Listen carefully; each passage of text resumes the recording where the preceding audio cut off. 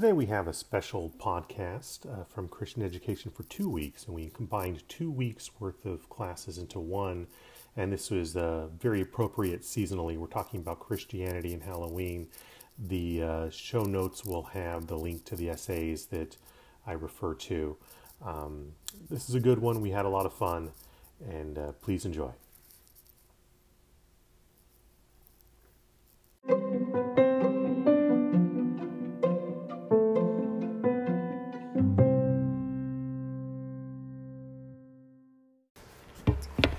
Let's go ahead and get started then. So this is going to be just a real quick 2-week series. I hope it'll go full 2 weeks. Otherwise, I don't know what we're doing next week. And I didn't finish all the content, so it's going 2 weeks. I wanted to do a quick little deal on Christianity and Halloween. There's a lot of mythology out there. There's a lot of bad thinking both from the world and in the church, and wanted to dispel some common myths. So before we get into some of this here, what are some of the stuff y'all have heard in terms of the way Christians and Halloween kind of works together? You can celebrate Halloween here, Satan worshiper. Okay, so the whole it's a satanic holiday, and if you celebrate it, you're covertly worshiping the devil. Okay, that's definitely been one that's floated around a lot. What else? Anything else? Or are we all from kind of that kind of background around here? Well, actually, I wasn't from that background. We just thought it was a holiday when I was growing up. But I know that one half of our family thought it was satanic, but we didn't understand it. We didn't know that as children. Yeah. And so then, just fun and candy. Okay, yeah. So that's kind of a general way that most folks, frankly, normal folks, look at things. So, okay. Well, then let's get into this.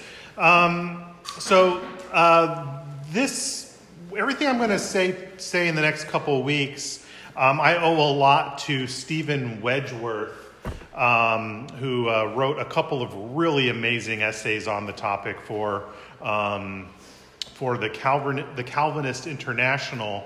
But Wedgeworth is also one of the directors of the Davenant Institute. That's kind of my very wordy content credit slide, so I'll just go ahead and read it for the record.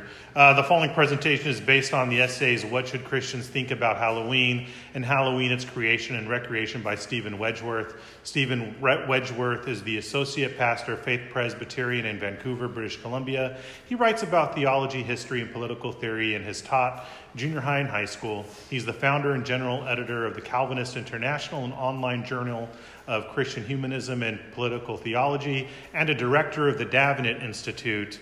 And a couple of words about the Davenant Institute. I love those guys. They're kind of across the swath of confessional Protestantism, and they just do really, really good research. They're kind of bringing some heavy-duty thought down to a lay level. And so I would recommend, if you enjoy theology, history, and that sort of thing, follow those guys. They have some really good things, including some good Anglican resources. Especially, they're doing a modernization project of Richard Hooker's Laws of Ecclesiastical Polity.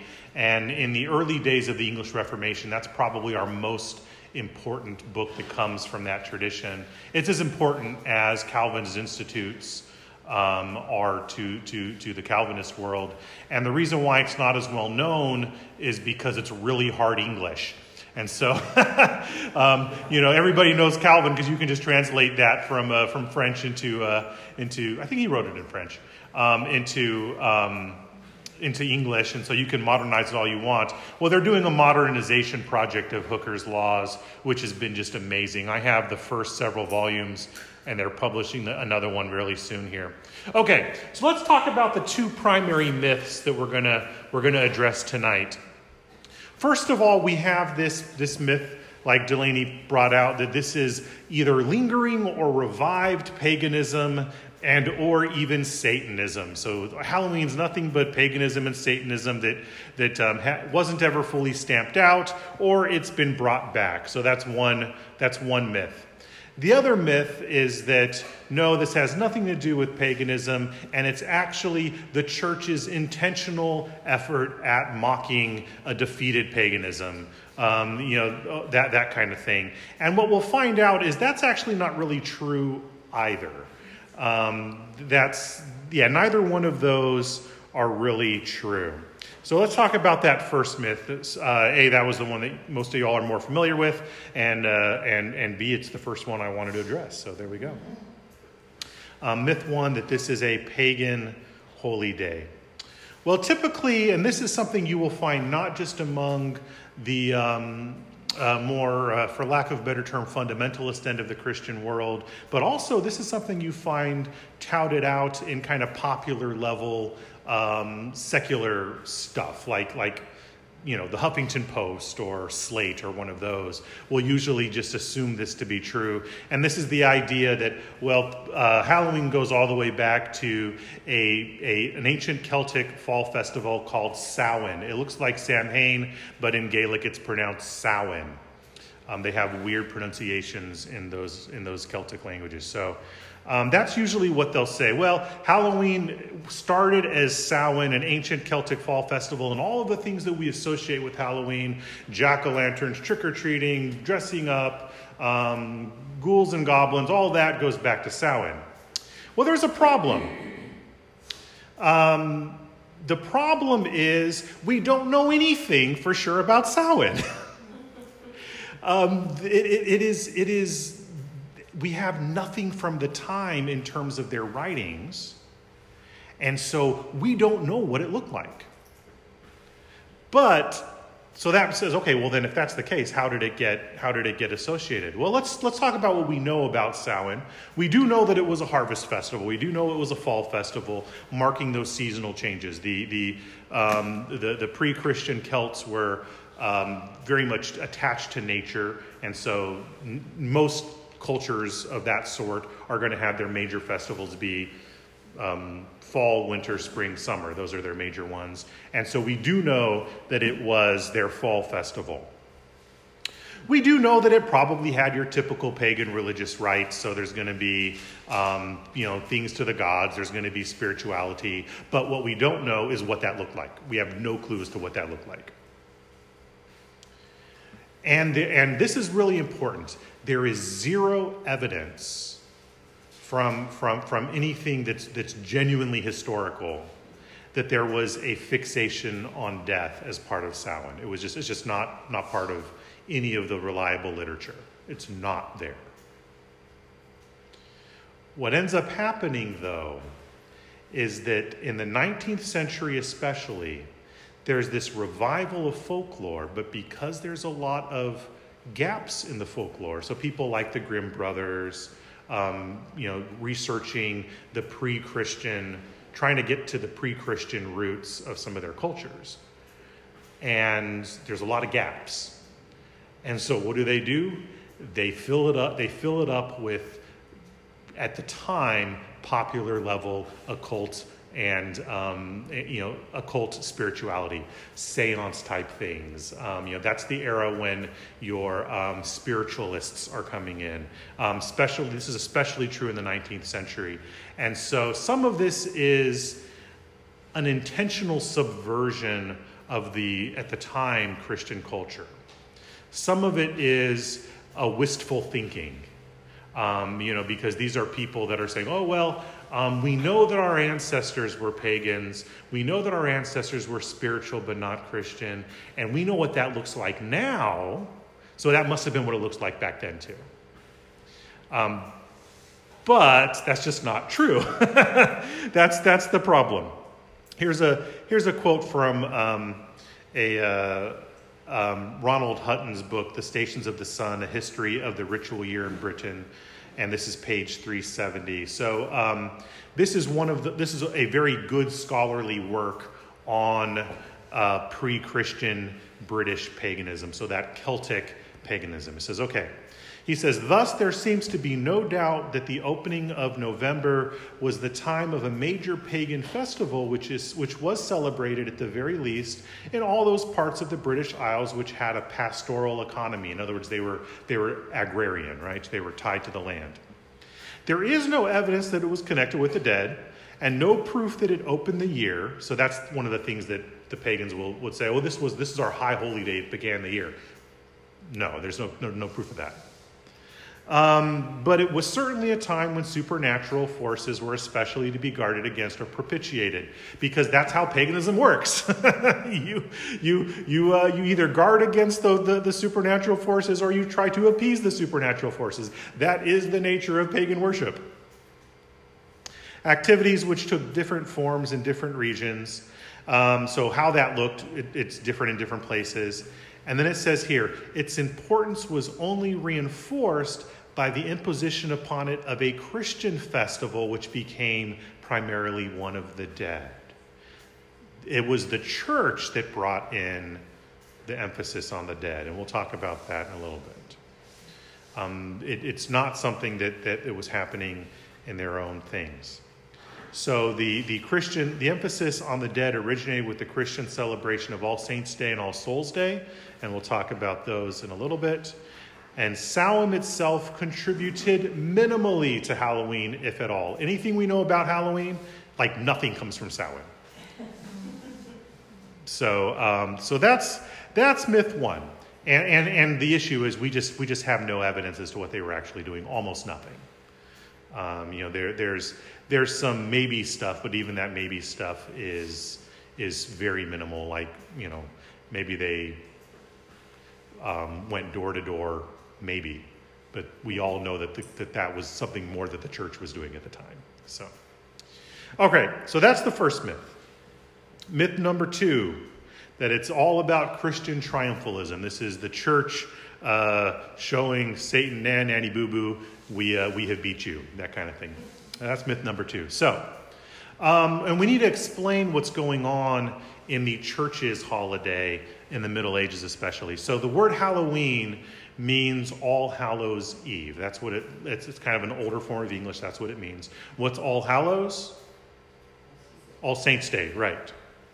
So it's the evening before All Saints' Day. And if you've been around liturgical Western Christianity for any amount of time, you know that we often do Eves as part of the holiday, Christmas Eve, for example. And then All Souls' Day by the Middle Ages traditional calendar for the West always followed All Saints' Day. So what's that all about? Well, so in the medieval church, you had a 3-day festival that they called Hallows Mass, and that was All Hallows Eve, so the Eve of All Saints, and All Saints' Day, which celebrates those that are in heaven with Christ, so it's those that are saints. And then All Souls' Day celebrates the faithful departed, and remember, by this time, purgatory was a big issue. So All Souls' Day is a day to remember the dead who have not yet got to heaven. They are the faithful departed. They died in the faith, but they're probably in purgatory. So that was All Souls' Day in the medieval church. You'll notice that All Souls' Day is not on our calendar. There's a reason for that. Some Anglicans bring it in, but they are being very confusing with their theology when they do that. It's not a smart thing. So if All Hallows Eve is October 31st, All Saints' Day is November 1, what's All Souls' Day? What happens November 2nd in this part of the world? In this part of the United States and to the south? What are you saying, November 2nd? Yeah. It's Dia de los Muertos, which is a carryover from All Souls' Day attached with some of the Mesoamerican native customs. So that's really where that comes from. Okay. So let's talk about the origins of All Saints' Day. Oh goodness, that's a little bit smaller in print than I wanted. I'm sorry. So All Saints' Day is a relatively late addition to the calendar. It doesn't start popping up until the 5th century. By the 5th century, Easter and Christmas were already very well established. So All Saints' Day is relatively late in the calendar. And it grows from local churches would naturally commemorate their local martyrs and confessors. That's really how the celebration of saints begins in the first place. You know, you're a church in Gaul, and the people that founded the church in your area were martyred for the faith, and you're going to celebrate the day that they died because their martyrdom is what helped the faith propagate there. They brought the faith to your city, your area, that kind of thing. And so there were local celebrations of different martyrs and confessors. A martyr is someone that dies for the faith. A confessor is someone that keeps the faith in spite of great persecution but is not necessarily martyred. And eventually this gets kind of standardized into, okay, everybody in the West is using this calendar, the East are using this calendar, that sort of thing. And All Saints' Day began as a way to celebrate people that didn't have their own feast days. It was the catch-all for everybody else. And if you've ever seen, the one of the missal calendars, or if you ever listen to EWTN or one of those other Catholic radios, every day is a Saints' Day, just about. And to the point where every now and again they'll shuffle people around because some people they want to remember that haven't been remembered, and it gets really confusing. So All Saints' Day is basically the miscellaneous Saints' Day. Originally, when it first pops up, it's in the spring. It's not in the fall, which is interesting. And it gets moved to November 1st in the year 609, when they dedicated a chapel in St. Peter's, in part of the greater St. Peter's Basilica complex. They had a special little chapel that they dedicated on November 1st to Jesus, Mary, the apostles, martyrs, and confessors. And they decided that would be when they start celebrating All Saints' Day, because that, Jesus, Mary, the apostles, martyrs, and confessors, well, that's pretty much everybody, isn't it?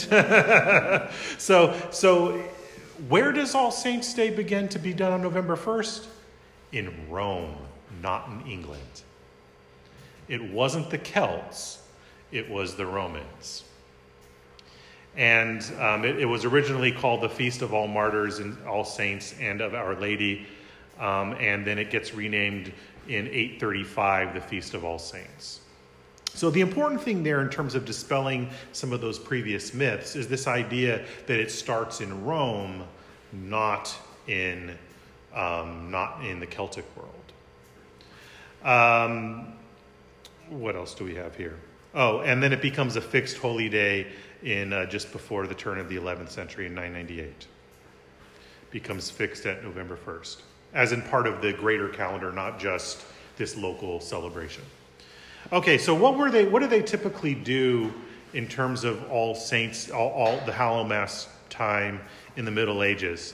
Well, they had bonfires. They like to light fires. That's something that people do when they have parties, especially when you have a lot of wood, like they do in England. And then they would do almsgiving and singing for food or money from door to door. So people would go door to door begging, and then other people would give them stuff. And they would usually do it with singing. What's this kind of sound like?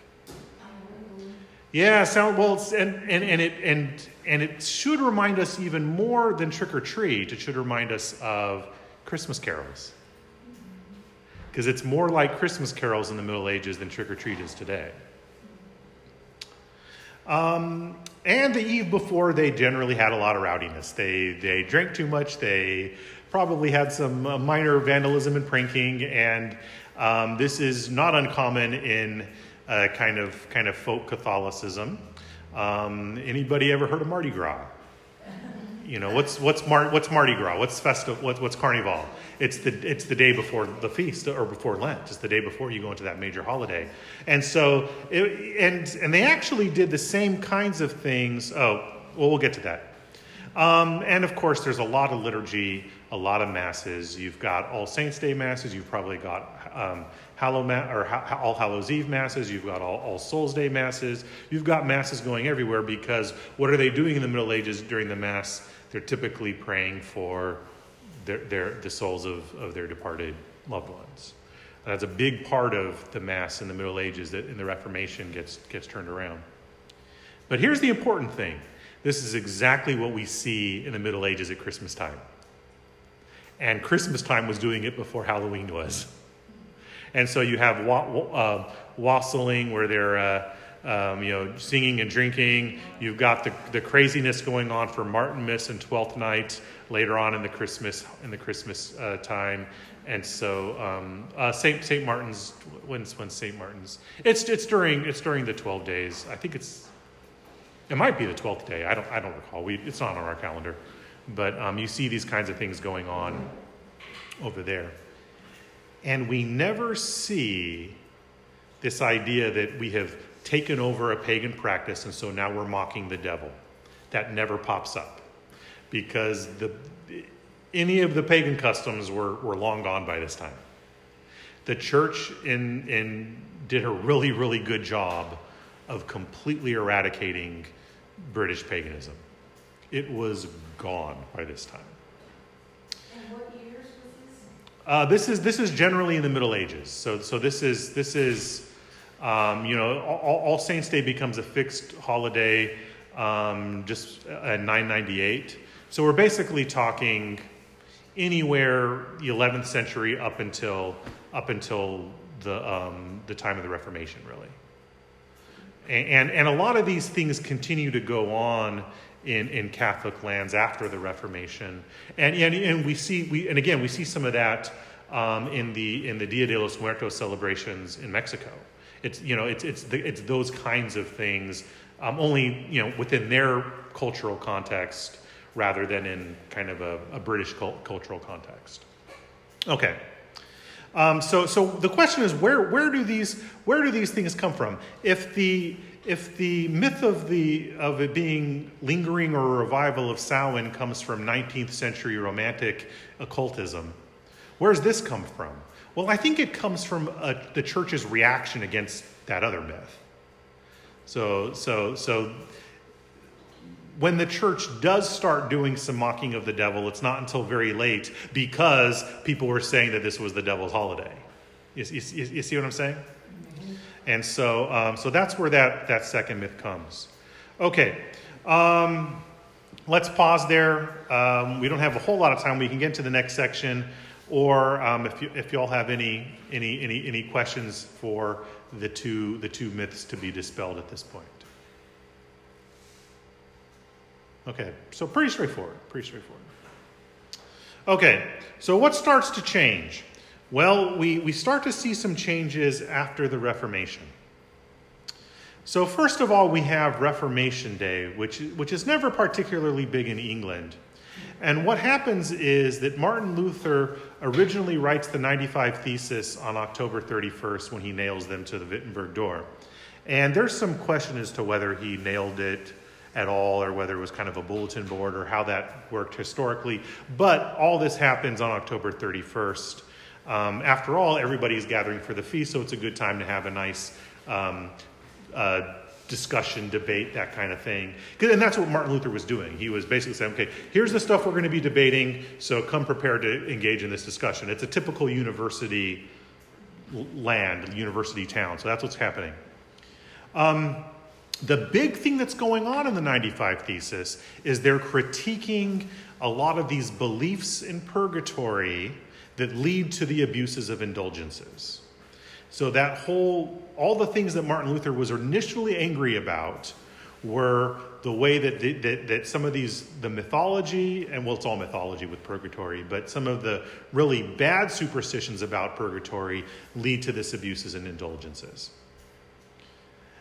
In Lutheran lands, so we're talking Scandinavia and Western Germany, Reformation Day completely replaces Hallowmass.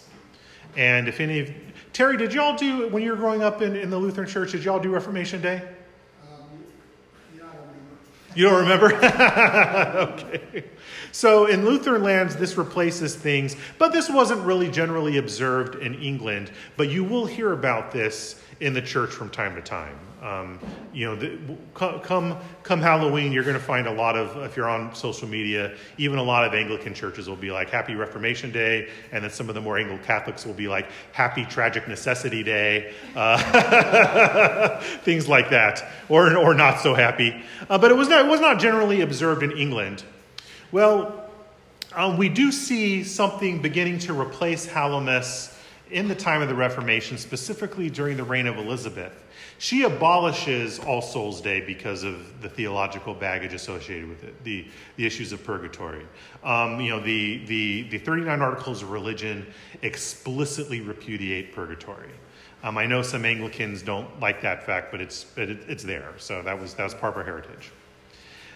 She ascends to the throne on 17th of November, and so celebrations commemorating this, really one of the greatest of England's monarchs, takes the place of a lot of the Hallowmas celebrations that used to happen. So in England, her celebrating Elizabeth, and this even happens after Elizabeth, this continues on pretty much through her reign, up until something replaces it in England, Guy Fawkes Day. Y'all know Guy Fawkes Day? A little bit? Okay. So what happened was this commemorates the foiled gunpowder plot against James I, so that's Elizabeth's successor in Parliament. A radical group of Catholics who wanted to destroy this Protestant king and Parliament were going to blow it up, and they had put all this gunpowder under Parliament. But it gets foiled. This conspiracy gets foiled, and the main ringleader, Guy Fawkes, gets executed. And so this becomes a big national day for England when we, this was the day that we foiled that plot to destroy our nation, kind of thing. And so it happened on the 5th of November. And so you have that rhyme in England, remember the 5th of November, and there's a lot more to it, but that's the part that I always remember because it told me to. And so, yeah, exactly. And so this ends up reviving some of that rowdiness from Hallowmas, and it is a rowdy time. Guy Fawkes celebrations are crazy, and that completely takes the place. There is no Halloween in England anymore. There's no Hallowmas in England from the time of the Reformation on, because first celebrating Elizabeth's ascension and then to the throne, and then the Guy Fawkes Day replaces it. So what happens on Guy Fawkes Day? Well, we have bonfires, but now it's not looking at spirits or anything like that. It's remembering though those traitors are burning in hell. Yay, that's very charitable, isn't it? General rowdiness. It's crazy. They do masquerades. People dress up like Guy Fawkes and other things, and it becomes really a holiday of anti-Catholicism and English patriotism. And it becomes really big. These days, it's more about the English patriotism than the anti-Catholic thing. But really, even in the early 20th century, there was a strong anti-Catholic sentiment in England, and largely because of stuff like this. There was those kinds of views.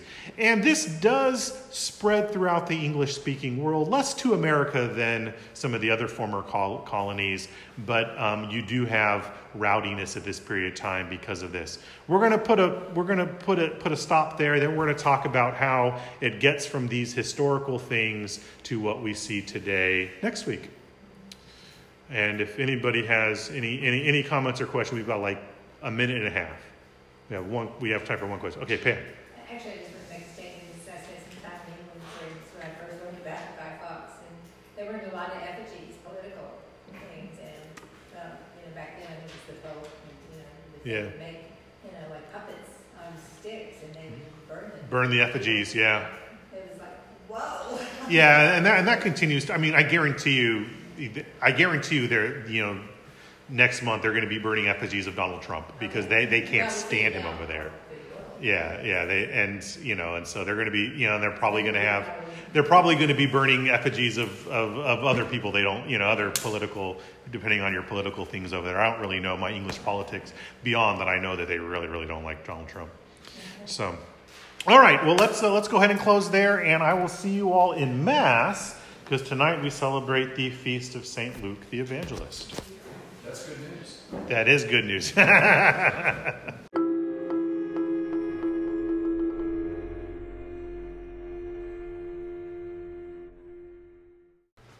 Well, let's pray. Father, we thank you for this time, and we ask that you would give us wisdom as we look at some of the things going on in culture. In Jesus' name, amen. How was that for a totally generic content prayer? My goodness. All right, well, we are working, we're going to do week number 2 of our Christianity and Halloween mini-series. So we're having some flickering here. Maybe that's the spookiness. No, I'm just kidding. Maybe it's Father Barry's mojo from chapel, from his slides. Okay, I'm gonna do our content credit one more time. Everything that we said last week and this week is heavily based on the essays "What Should Christians Think About Halloween?" and "Halloween: Its Creation and Recreation" by Stephen Wedgeworth. And he is the associate pastor of Faith Pres in Vancouver. And he writes about theology, history, and political theory.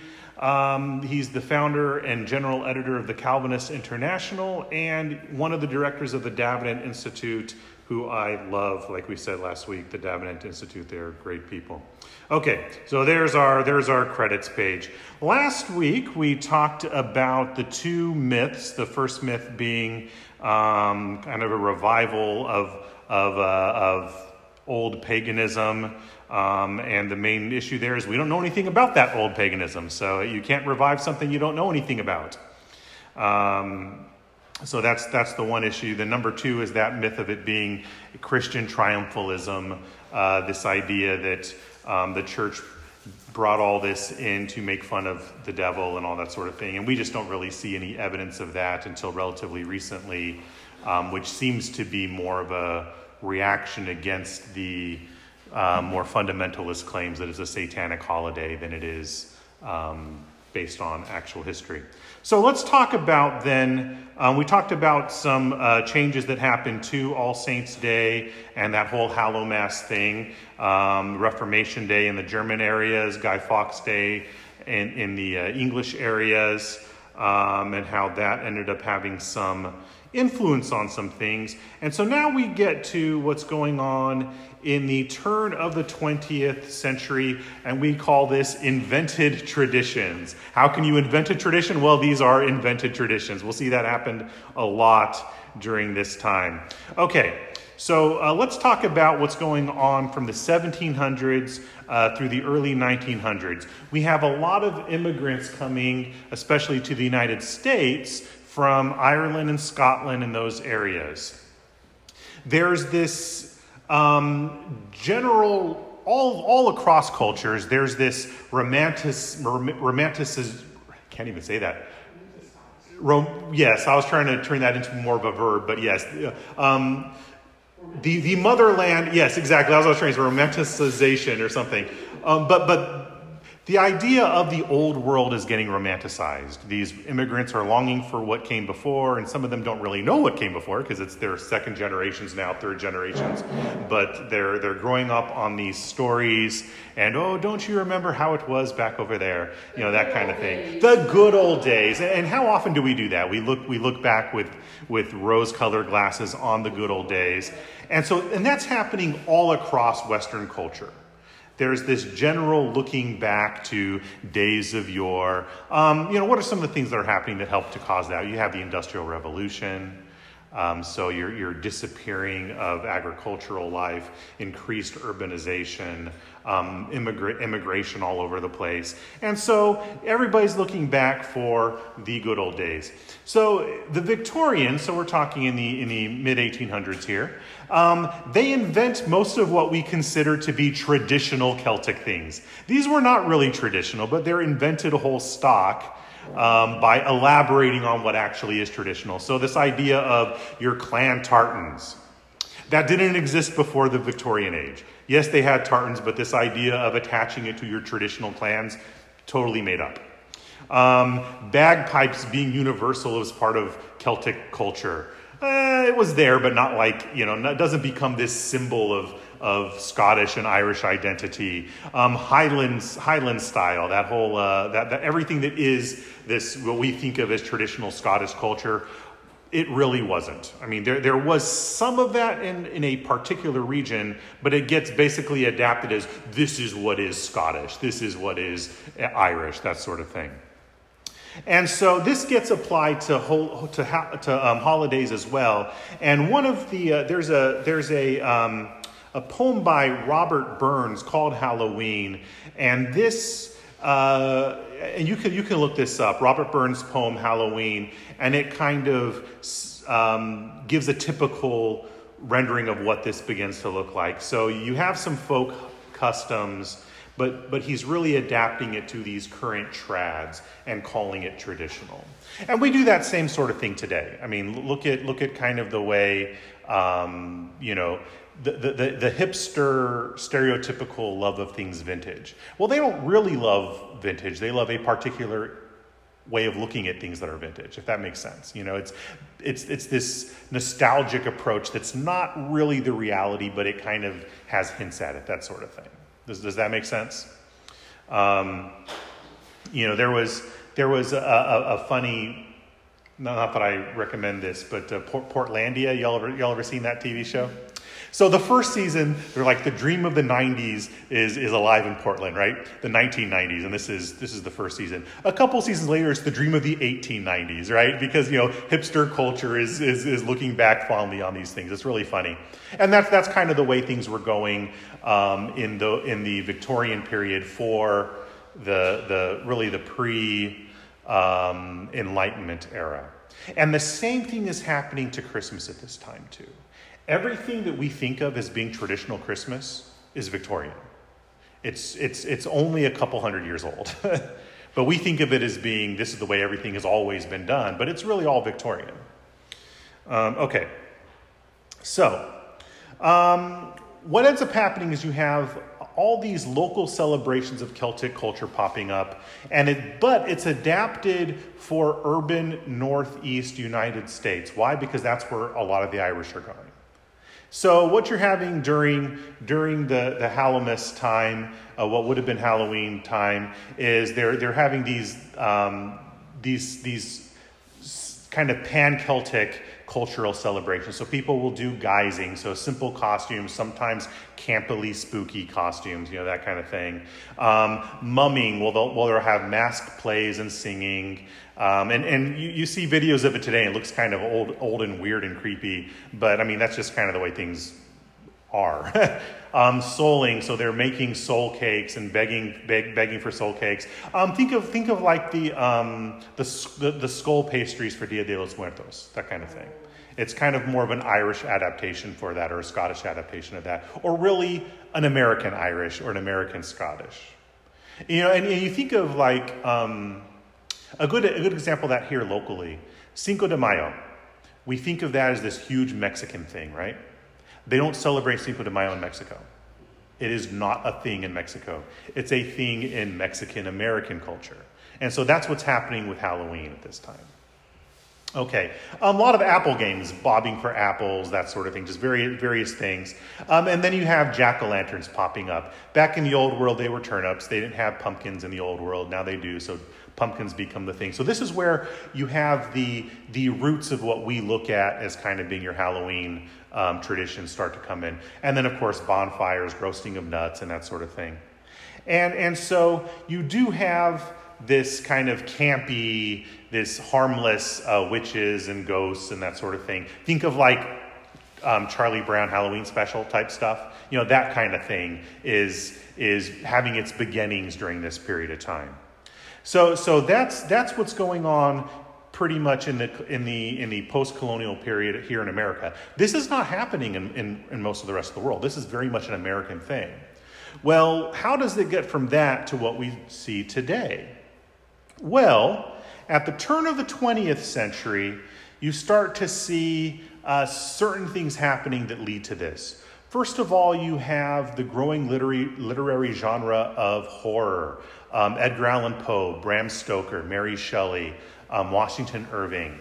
And this is a growing, kind of adapting ghost stories, but for kind of semi-serious literature, that sort of thing. And so that's growing, and people start applying that to Halloween. You're doing your ghost stories, and what better way to do that than to read Poe or Stoker or that sort of thing. And then you have this carryover rowdiness, just like we saw with Guy Fawkes Day, just like in the Middle Ages with Hallowmas. And this is happening especially among the youth, and it's absolutely rampant. It had been. This is just kind of one of the things that, celebrations lead to rowdiness. That's kind of the way things tend to go in the wider world. But people aren't liking this rowdiness. So they want to domesticate it. They want to give an alternative to rowdiness. So what happens? Well, we have trick or treat. Moms and schools and local civic organizations start having, let's give the kids something to do to keep them out of trouble. And so that's where trick-or-treating comes from. Now, they're saying, this has its roots in your souling and your guising and that sort of thing, but it really comes to a head now because we're trying to get the rowdiness out of things. Did you ever see the old Judy Garland movie, Meet Me in St. Louis? Remember there's that scene where they're breaking down the gates and they're making bonfires on, that was the kind of thing they're trying to curb. If you've never seen that movie, it's a great musical, classic Judy Garland. My dad was a big Judy Garland fan, so we saw almost all those growing up. You start having organized parties happening for Halloween. Why? We got to keep the kids off the street. How many churches nowadays do a harvest festival or a trunk or treat? Why? Because they're trying to keep the kids off the street. Same thing going on in the early 20th century. And it becomes very child-focused. So that's why you see things like the Charlie Brown Halloween special, Kind of Halloween. That becomes, by the middle of the 20th century, that's kind of the norm. And it takes a long time for this shift from rowdiness to it being child-focused happening. But certainly by post-war America, the child-focused, there's not a lot of tricks going on. It's all treat, that kind of thing. That becomes the norm. Halloween as we know it is pretty much born at this time. What we think of as traditional Halloween gets established by this time, really by post-war, because of trying to curb all the rowdiness and that sort of thing. Well, of course, Hollywood is going to start adding gore in the late 20th century, right? We have our horror movies, 1980s and 70s slasher films, that sort of thing. That sort of thing. And you start to see in the late 20th century increasing popularity among adults. When I was a kid, adults never did anything for Halloween. Nowadays they do. Even teenagers wouldn't do anything for Halloween when I was a kid. I remember very specifically where we're talking 1990, 7th grade. Nobody dressed up in 7th grade. There's a really funny scene. I keep going back to pop culture. I watch too much TV probably. What is it? Stranger Things. Y'all seen Stranger Things? Love that show. Oh my gosh, it's so fun. So wonderfully 80s nostalgia again. There we go. And there's, in the beginning of the second season, the boys dress up as the Ghostbusters for Halloween, and they're the only ones in school that did that. I was like, oh my gosh, I had that experience. I know exactly how that was. About that same age. It's awesome. So you do start to see an increasing popularity among adults in the late 20th century, 1990s, late 90s. And you see a corresponding increasing sexuality going on with Halloween. Who's seen the movie Mean Girls with Lindsay Lohan? And remember, she dresses up like kind of a real spooky bride, and all of her friends are like, "Why aren't you dressing all sexy? This is the one night we can dress like a and nobody says anything." That sort of thing. That's sort of what begins to rise, especially kind of in the late 90s. And you also see this increasing commercial emphasis. When I was a kid, we didn't start Halloween in September. Walmart's been having Halloween for a month and a half now. And it is, we would buy one big bag of candy that would last us all night. Last year or the year before, you went through 4 in about an hour. It was crazy, just the way the commercial thing is. And so you do see, though, that level of horror or overt increased sexuality varies based on your audience and your locale. I mean, you don't, in the neighborhood, the kids trick-or-treating aren't doing that, but your high schoolers getting together or your college kids, that probably is the case, that sort of thing. And then you have, adults having their drunken parties just like at Christmas time. And you see the same type of thing going on at Christmas these days. Okay. And then there's this question, well, what about the neo-pagans and witchcraft? Let's address that very briefly, because I don't want to spend too much time on that. We do have, there has been a revival really in the last 20 years or so of what's come to be called neo-paganism, paganism proper. The thing about it is that revival is something that's kind of semi-invented. It's not really based on, they're saying, okay, we've revived the old Celtic Samhain and Beltane and all those other things. Except for they haven't. They invented them in the mid-20th century when it was a minority. And but there has been a rise in that has been something you do see. So there are going to be these days self-proclaimed witches and pagans who do consider Halloween their holy day. I mean, that's not uncommon. And you may have seen on the news, there's all these young women in their 20s claiming to be witches who are putting hexes on Brett Kavanaugh and stuff like that. And, it's, so that is something that does happen.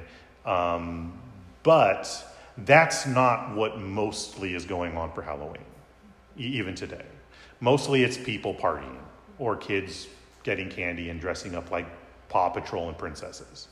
That kind of thing. That's really what mostly is. But that is a thing. I mean, that neo-paganism and kind of revival of witchcraft is a thing. Even when I was first in high school here in Texas, in the Judson district, I knew half a dozen girls that claimed to be witches. And they were practicing. A buddy of mine when I was in college, he was dating a girl she was hardcore, had been a witch forever, and she told me all about her spell book, that kind of thing, it's weird folk magic stuff, but it's nothing that Christians need to be afraid of because the Holy Spirit's a lot stronger than anything going on in that realm. We have the Holy Spirit in us. We don't need to be afraid of people that are enthralled by the devil. Okay, some considerations for Christians. Let's think about this. Well, first of all, we don't need to be frightened or superstitious. This is not the devil's high holy day, and if we do stuff, we're going to end up inviting demons into our life. That's not the way that goes. Obviously, Christians don't participate in occultic practices and things like that. But I mean, just goodness, yeah, I don't know if Brett Kavanaugh's a Christian or not, but if he is. He doesn't need to be afraid of a bunch of college girls hexing him, that kind of thing. The Holy Spirit is a lot stronger than that. No need to be superstitious either. We as Christians are not superstitious people. That's not what it's about. And sometimes we do get superstitious. There is a strain of Christian superstition, which we just don't need to have a part of that. I'm sure you can picture what some of that might look like. I don't know if any of y'all grew up or years ago or even relatively recently, those little comic book tracts by Jack Chick. Yeah, and oh my goodness, Jack Chick and Halloween, that kind of thing, just spreading. I remember as a kid, my first time seeing that, and it just, it was terrifying, but, it's because I was a kid. And it's just stupid. I mean, he's wrong about all that stuff, and he's just spreading fears. Okay, the general tenor of Halloween is going to be a secular thing. It is a worldly thing. And because of that, it can naturally attract some sins. Just like the office Christmas party, the office Halloween party can do that. I mean, so we need to be careful. But that's the way it is with anything. We need to definitely avoid immodesty or trivializing pain and suffering with gore, that sort of thing. But at the same time, when we're thinking about what the Bible condemns as darkness, this is issues of sin, not the color black or night or even remembering our mortality. That's an important part of being a well-balanced Christian, that sort of thing. So consider what's going on in your local or your particular situation. I mean, I heard a pastor, a fellow Anglican priest in Cana. He said, if I was in a community that was surrounded by the fundamentalists who were legalistically saying if you celebrate Halloween, then you're probably in league with the devil, I would celebrate it loudly, that kind of thing. And you see, and his point was, you see Jesus challenging the Pharisees with that kind of nonsense. You don't give in to the legalist, that sort of thing. But at the same time, if you're if all your neighbors are witches, you might think about that. You might. Maybe you ought to focus on something other than Halloween during the season. An important thing, and this is probably the most important thing to take away, is we only bind the conscience in areas where Scripture has bound the conscience. Sin is defined by Scripture, not by Christian culture. And that's really the problem with kind of your stereotypical fundamentalist Protestant approach, is that they are legalistically redefining sin. And the problem with that, and here's where we get theological in our thing today. What legalism always has to redefine sin so that the legalist can actually be, by their own count, sinless. You minimize some sins and you invent new ones. So that what you're good at, it makes you a saint, and everybody else who's not good at that is a sinner, that kind of thing. That is not the way Christianity is supposed to work. A lot of Christians work that way. Religious people work that way. It doesn't matter what religion. That's the default nature of the human heart, is to be legalistic. So we don't bind the conscience with anything that Scripture does not bind it. But something we probably ought to consider is celebrations for All Saints and for Reformation Day. Our particular culture at All Saints, at our parish, Reformation Day would not fly at this point. We've got too much Anglo-Catholic history there. Matter of fact, I think a couple of years ago I specifically wore my Martin Luther ring just to kind of show him for when we had Halloween on a Friday night. But yeah, and I thought about this year because Halloween being on a Wednesday, I considered kind of having a big All Saints Day celebration. But the way that it worked for me, as I was thinking about this as the pastor, was I would rather not kind of set up this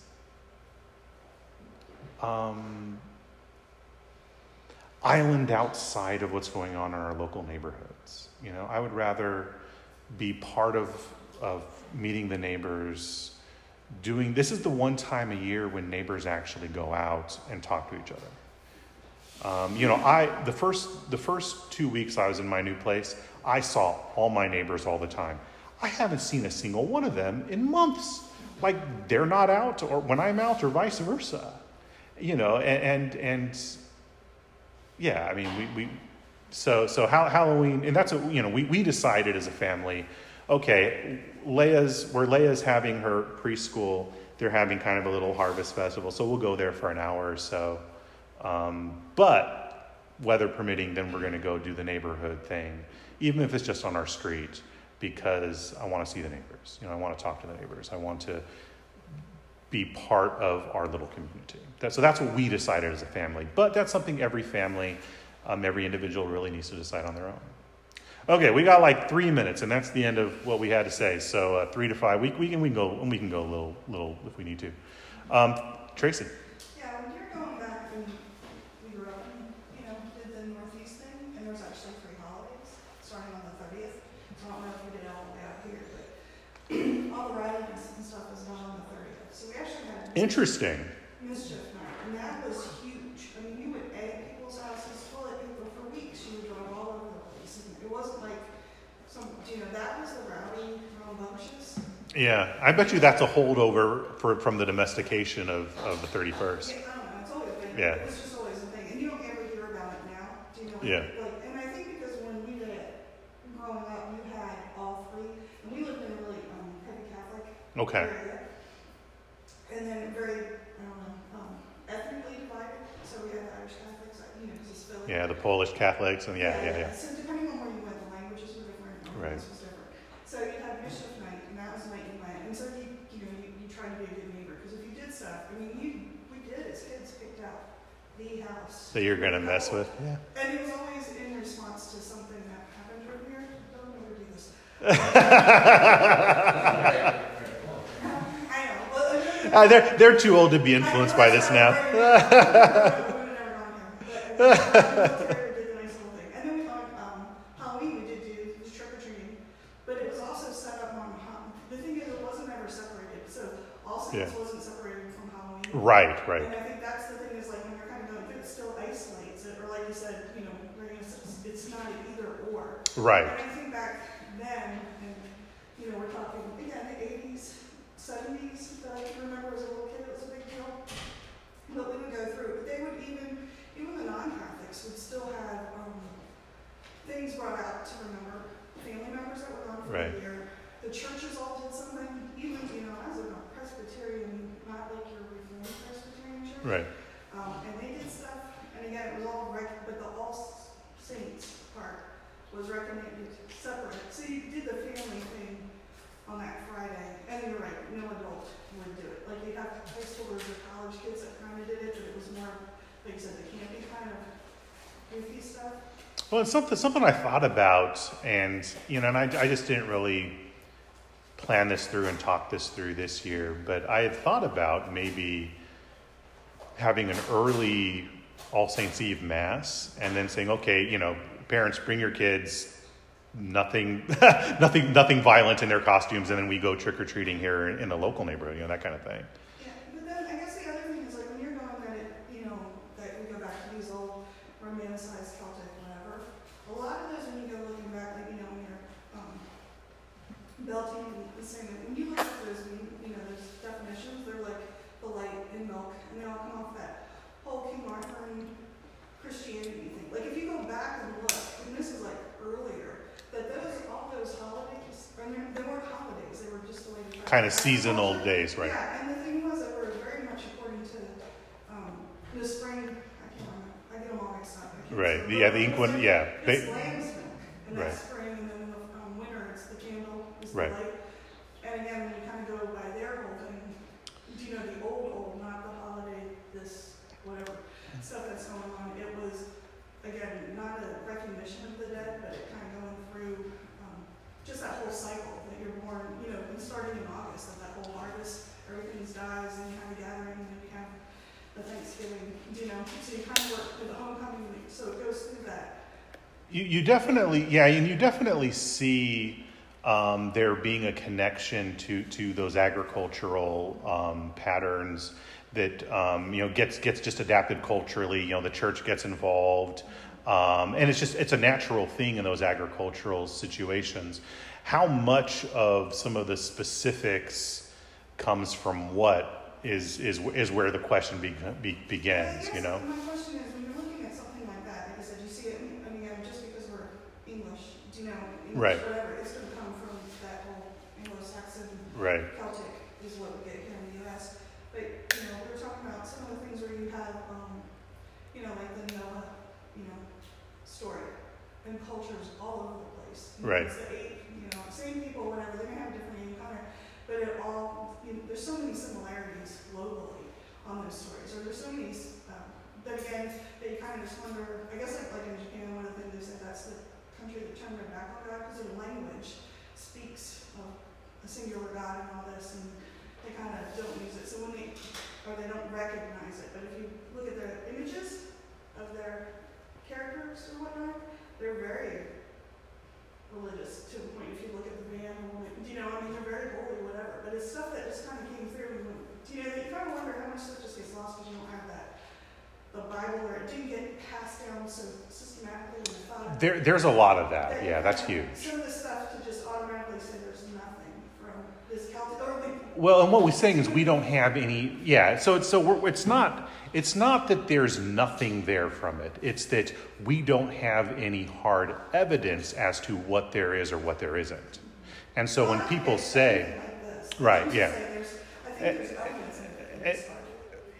probably. I mean, yeah, there's. And that's just really the question, and that's kind of the mythology. Okay, this is paganism revived. Okay, show your work. Oh, there is no work, Now, can you say there's probably some strains, but how do you trace those? You can't, And so the idea that they would celebrate seasonally, absolutely. I'm sure that happened. All cultures do. The idea that there was some spiritual aspect, yup, that's the way paganism works. The idea that Christianity, as it came in, baptized some of that and adapted it for the church, yup, that's what Christianity always did. The idea that trick or treat comes from the Celts. Okay, now we're beginning to get a little afield, that sort of thing. But there was probably something. There's probably some sort of door-to-door thing, but what does that look like? We don't know. I mean, and even that probably is a very thin probably. So, that's kind of where it is. It's and the main point is that we don't. We have had a history at All Saints before my time of some of that fundamentalist style fear of Halloween. And so some of this is battling that. My first year as the rector here, I just kind of ignored it, and we all just kind of didn't talk about it. And so this year I'm like, we're going to talk about it. All right. Anything else? We should probably get to Compline. Okay, maybe one more quick something. Okay, let's go to Compline.